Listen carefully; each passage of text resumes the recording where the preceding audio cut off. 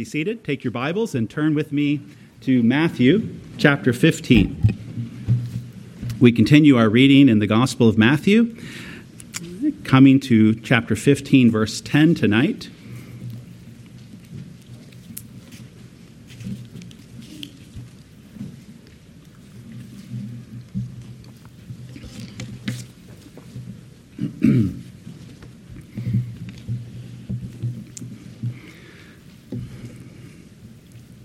Let us pray again and then read 10 through 20. Our God and Father, we do pray that you would bless the reading of your word. We pray that we would hear it. We would hear it with good ears and a good heart, that we would understand it, that we would indeed cling to it, and that it would indeed have its work in us. Father, help and bless the preaching of your word. I pray that the words of my mouth and the meditation of my heart would be pleasing unto you, and that all who hear would, by your Holy Spirit, receive the word as your own, recognizing the authority of the Master Jesus Christ. And Lord, I pray that we would all find ourselves reformed, ever more so, according to the image of your own Son, that we would come away renewed in his courage, renewed in his wisdom, renewed in his teaching and authority, and renewed in his love for us. In his name we pray, amen. Matthew 15, verse 10. And he called the people to him and said to them, "Hear and understand. It is not what goes into the mouth that defiles a person, but what comes out of the mouth, this defiles a person." Then the disciples came and said to him, "Do you know that the Pharisees were offended when they heard this saying?" He answered, "Every plant that my heavenly Father has not planted will be rooted up. Let them alone. They are blind guides, and if the blind lead the blind, both will fall into a pit." But Peter said to him, "Explain the parable to us." And he said, "Are you also still without understanding? Do you not see that whatever goes into the mouth passes into the stomach and is expelled? But what comes out of the mouth proceeds from the heart, and this defiles a person. For out of the heart come evil thoughts, murder, adultery, sexual immorality, theft, false witness, slander. These are what defile a person. But to eat with unwashed hands does not defile anyone." This is God's word.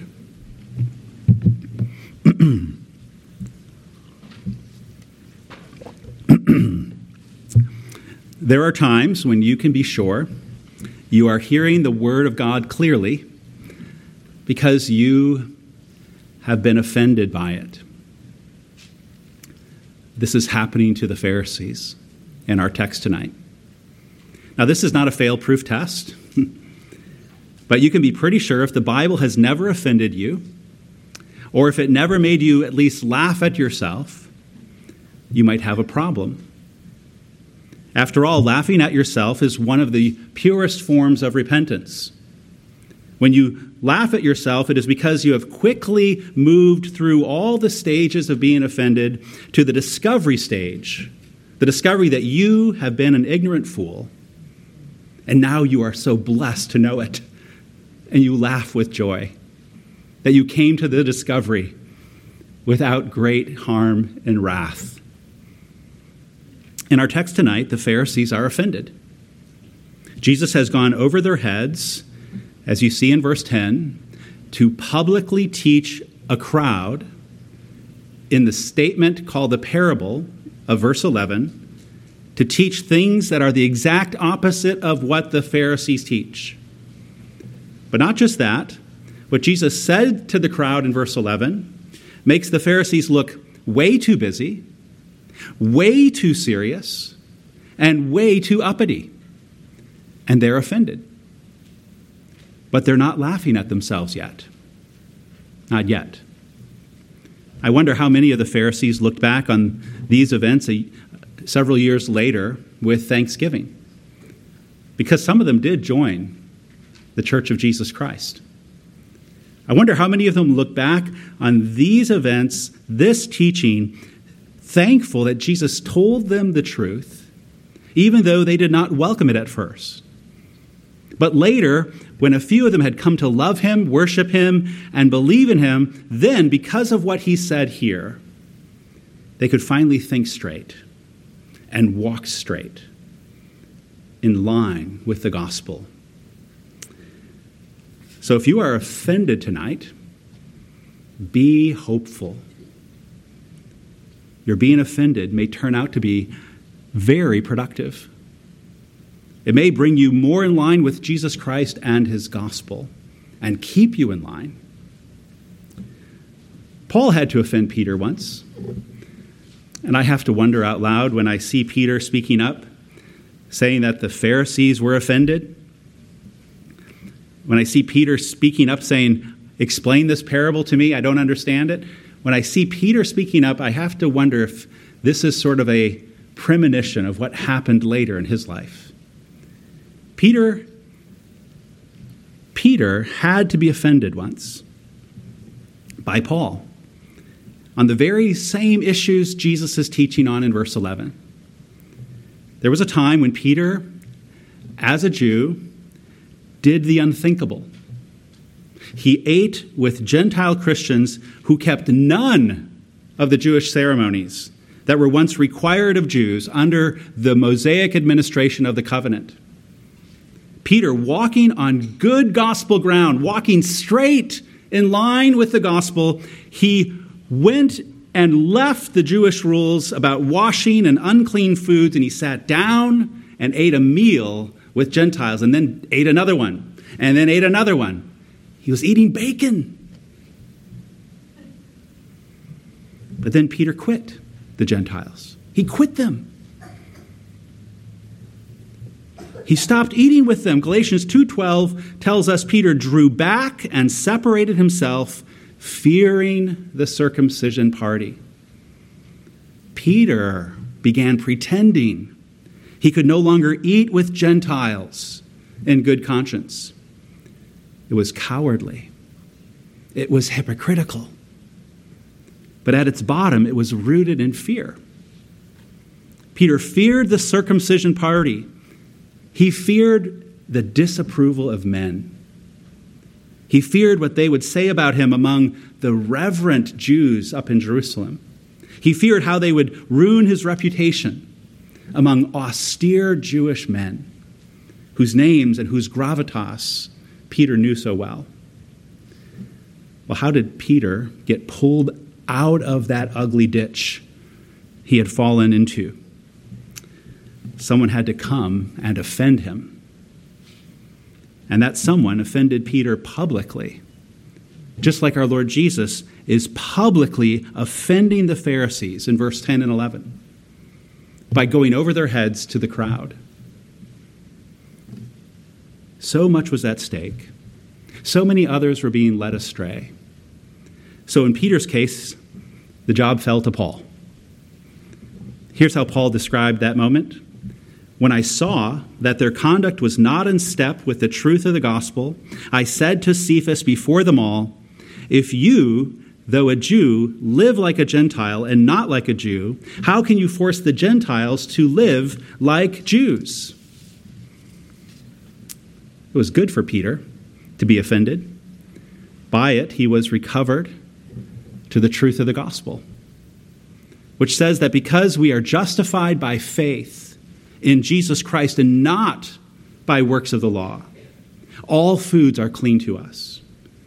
All foods are clean to us. That's the little parenthetical phrase that Mark includes in his gospel record of this same passage I've read to you from Matthew 15. It's not in Matthew 15, 10 through 20, but it is in Mark 7. all foods are clean to us because of the gospel of Jesus Christ. It is not what goes into the mouth that defiles a person, but what comes out of the mouth, this defiles a person. So what could possibly be said here tonight that offends you? Jesus' teaching in verse 11 could do it for you. He says true defilement is not external and ritual, but internal and moral. This means sin comes from the heart, not from your environment. The sin in your home comes from the human heart, not because of the other people you live with. They're not the cause of your sin. True godliness is not staying out of certain states, staying out of certain cities. True godliness is not about avoiding certain foods. True godliness is not keeping tobacco off your lips. True godliness is not keeping whiskey off your breath. True godliness comes from the heart, from the desires, the ambitions, the wants. And we will come to more on that as we work through our text. To help sink this in, here's a real scene from several decades ago that pressed these exact issues on the tender consciences of Christian college students. In Wheaton, Illinois, busloads of Christian college students would regularly come back to their Christian college campus on Sunday afternoons after having been bussed out to various churches. And as they came back to campus in their bus, there was often that awkward moment, if the timing was just right, where those buses rolled past the Wheaton Reformed Church, where the elders of that church had just finished morning worship, and they were out on the lawn smoking cigarettes. It caused quite a business. What should we make of this? What should we make of what one writer called, quote, a brazen dismissal of artificial morality? Should we be offended by it? Should we rush out onto the lawn and say, stop smoking, here come the buses, here come the buses? Should we perhaps just put up a sign that says no smoking? Or should we just be so well discipled in the gospel of Jesus Christ that we are always ready to say, it is not what goes into the mouth that defiles a person, but what comes out of the mouth, this defiles a person.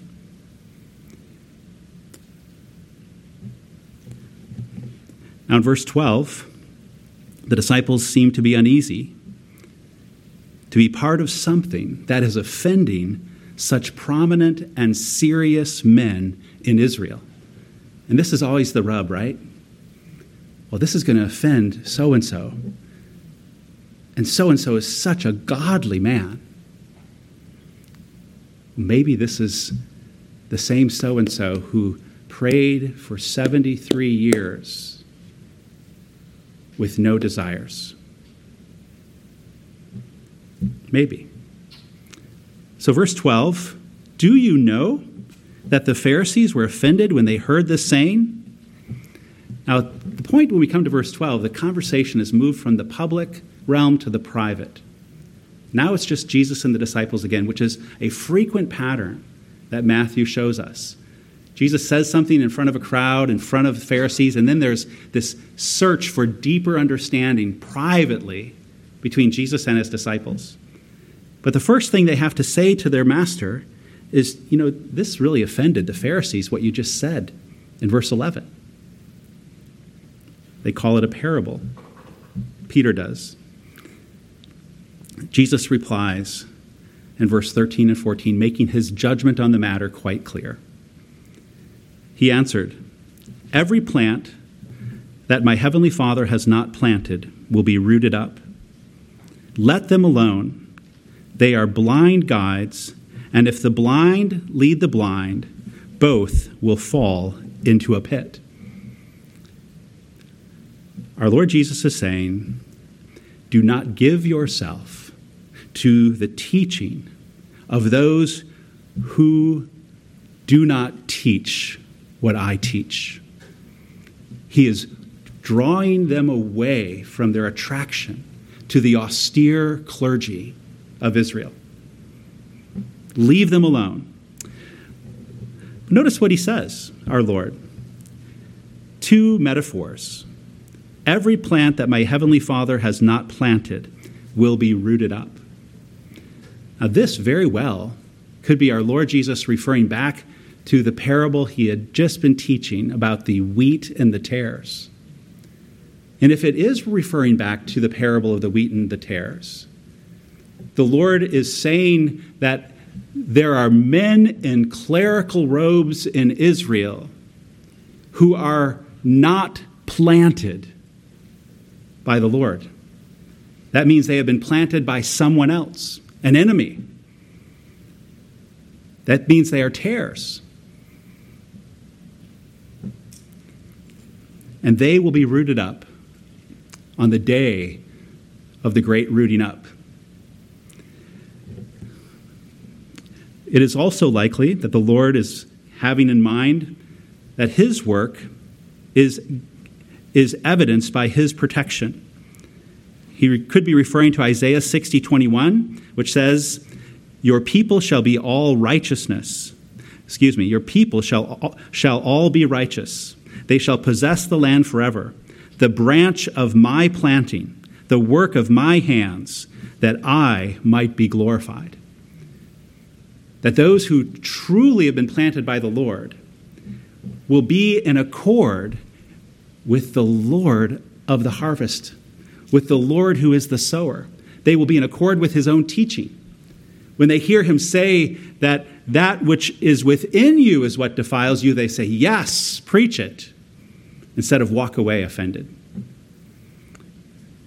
The Lord may also be referring to Isaiah 61:3, which says something similar as Isaiah 60:21.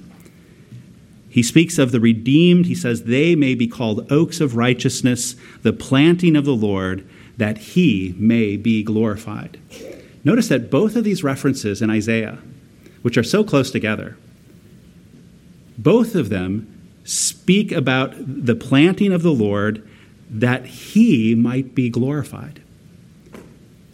Meaning that they would reflect his authority, that they would reflect his wisdom, that they would be in complete accord and applause of his teaching.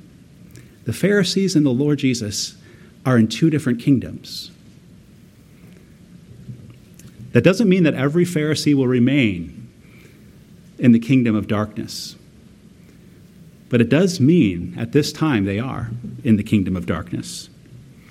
So our Lord says, they are blind guides, and if the blind lead the blind, both will fall into a pit. The Pharisees are guides. They are wanting to take the nation of Israel somewhere. But where? Destruction, a pit. Their doctrine will lead men away from God and not bring men and women to rest in the sufficiency of God's salvation and the cleansing that Christ brings through his mediation. Their guiding will always be taking men into a self-cleansing works righteousness. Their guidance will always keep men from saying, all foods are clean to me. And so they are blind guides. And anybody who follows them must also therefore be blind, because they are not going anywhere close to the light. And both will fall into a pit. So our Lord's judgment is leave them alone. Do not seek to placate them. Do not seek to comfort them.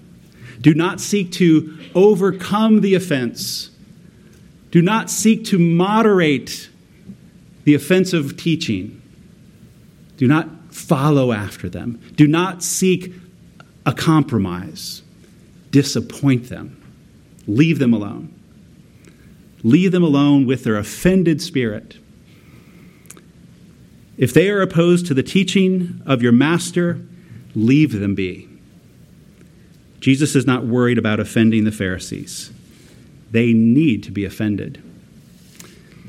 Now, it is true, in my view, that there are some Christians who don't like any of this kind of work of Jesus Christ and his church. They want to get along with everybody and not offend anybody. But, beloved,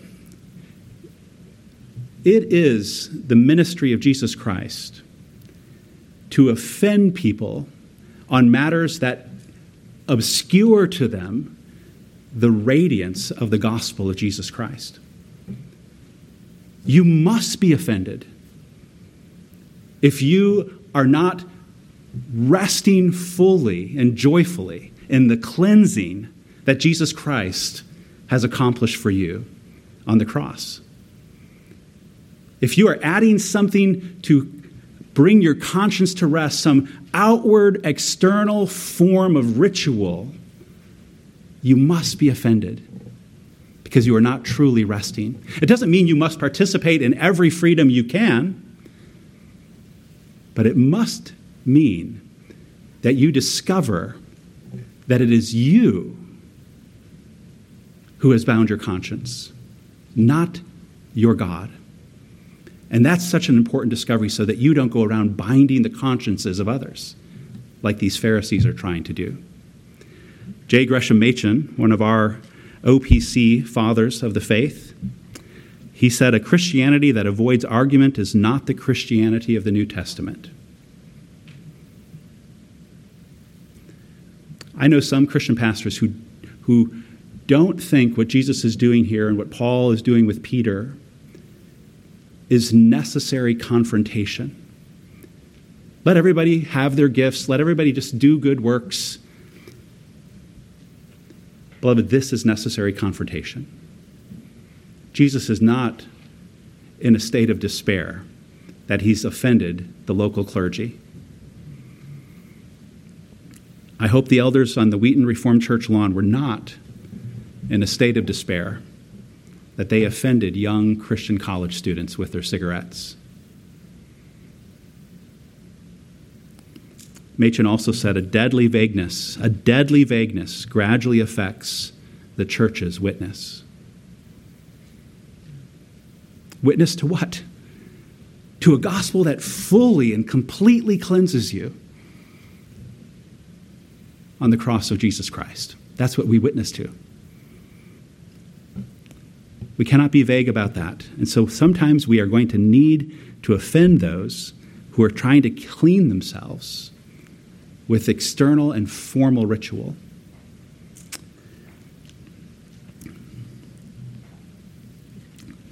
Now, to give you a little encouragement in this, have you heard the story of Christopher Froschauer? In the 16th century city, Zurich, Switzerland, Christopher Froschauer was one of the most prestigious printers of books in the city.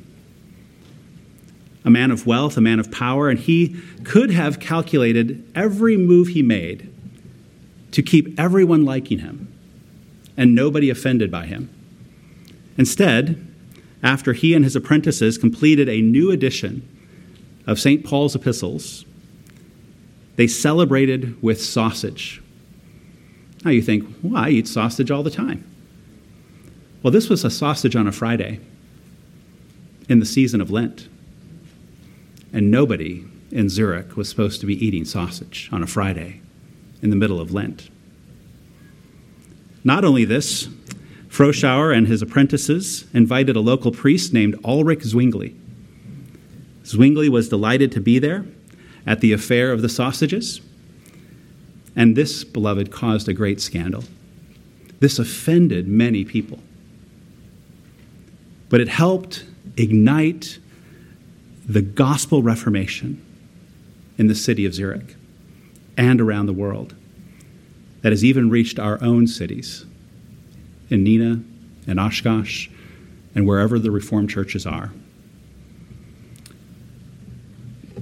Beloved, do not think that this little 10-verse passage is not the work of the Church of Jesus Christ.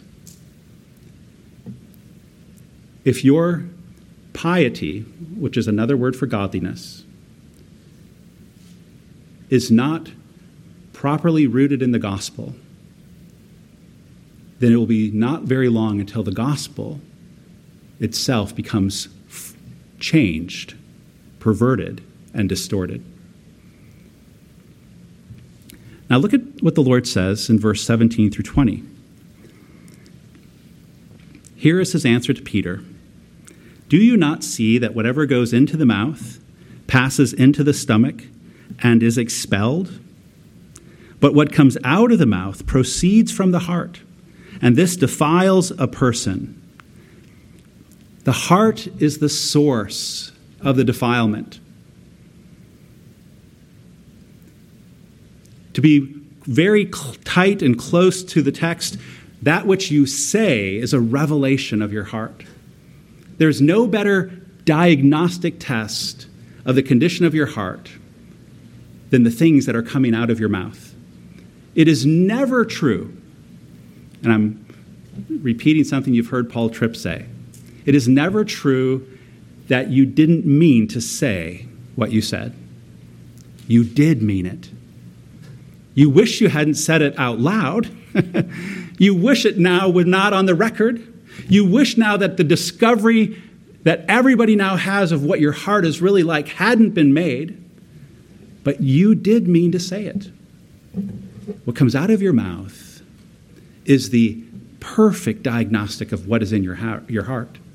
And notice that your Savior, your Master, your teacher, is keeping you from the labyrinth of years and error of thinking that the cleanliness of your heart is revealed in external rituals and the things that you don't eat and the things that you don't touch and the things that you don't smoke and the things that you don't drink.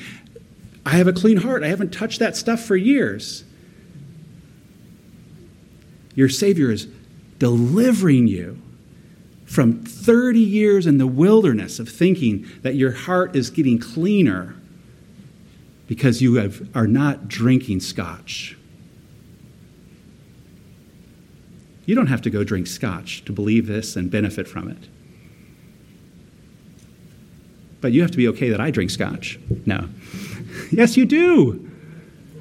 But beloved, that does not make our heart clean.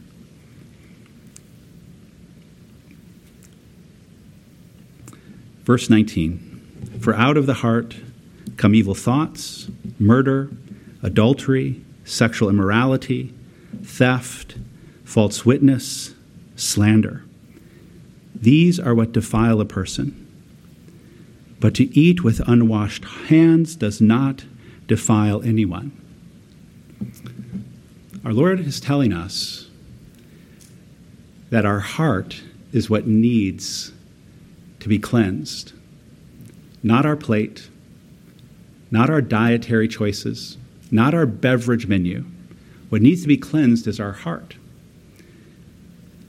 We are prone to blame things outside of us in our environment for the things that we do, for our anger, which is murder, for our lust, which is adultery, for our covetousness, which is theft. We are prone to blame that person made me do it. That circumstance made me do it. Those conditions of providence made me do it. The Lord Jesus is saying, your heart made you do it. Trace the sin back to your heart.